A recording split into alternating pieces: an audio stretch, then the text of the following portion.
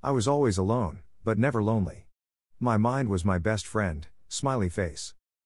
I was labeled as the strange kid that wandered off into daydreams. I spent my youth discovering whatever nature had in store for me to discover. I was fascinated by how things work, and I thoroughly enjoyed spending time with animals. When I look back now, I realize that not many people took the time to try and get to know me. This added to my propensity to entertain myself. This led to me isolating myself and never really being part of a group. I was more of an observer than a participant. I would study other children, and I would study adults. I would imitate their behavior and analyze their speech patterns and tonality. I would then try and understand this game they were playing, since it always felt superfluous and fake. I was amazed to see how easy it seemed for them to engage with each other. I remember when I was 8 years old, I was invited to a birthday party on a farm. The girls' parents transformed their garage into a party venue. Tables and chairs were placed at one end.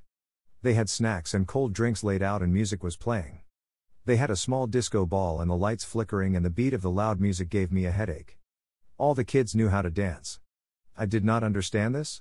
It was confusing to me to move in one place for no apparent reason. I did not get the logic behind it, and even today I still don't. I would start to move further away from social events like this, which meant that I spent less time in close social proximity to other humans. I was so isolated that I neglected a basic human need, closeness. Now, after decades of trauma, I understand where it went wrong. I killed my soul. I did not spend time with other humans in order to calibrate my own behavior to fit in with the broader community. This detachment caused pain and a sense of alienation, albeit self-inflicted, a necessary evil to survive. I now know that we need social contact, friendships and relationships in order to gauge if we are still acceptable as humans. It gives us conditions of failure which we can then use to navigate our interpersonal relationships. I wish more people took an interest in trying to engage with people like me and to try and understand how I see and experience the world. Even my own family slipped up on this one. It took me decades of mapping social cues and their acceptable responses and behavior to just have a normal conversation with someone.